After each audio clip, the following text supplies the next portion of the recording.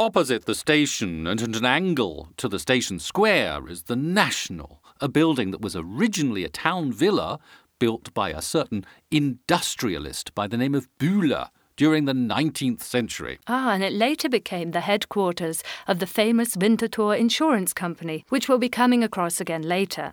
But today, the National is a very reputable restaurant with a lovely conservatory. I don't want to stray too far from our topic, dear, but why are there so many two-wheeled contraptions in front of the building? Well, that's because there's hardly any other town in Switzerland of Winterthur's size in which so many people ride a Velo. That's Swiss for bicycle.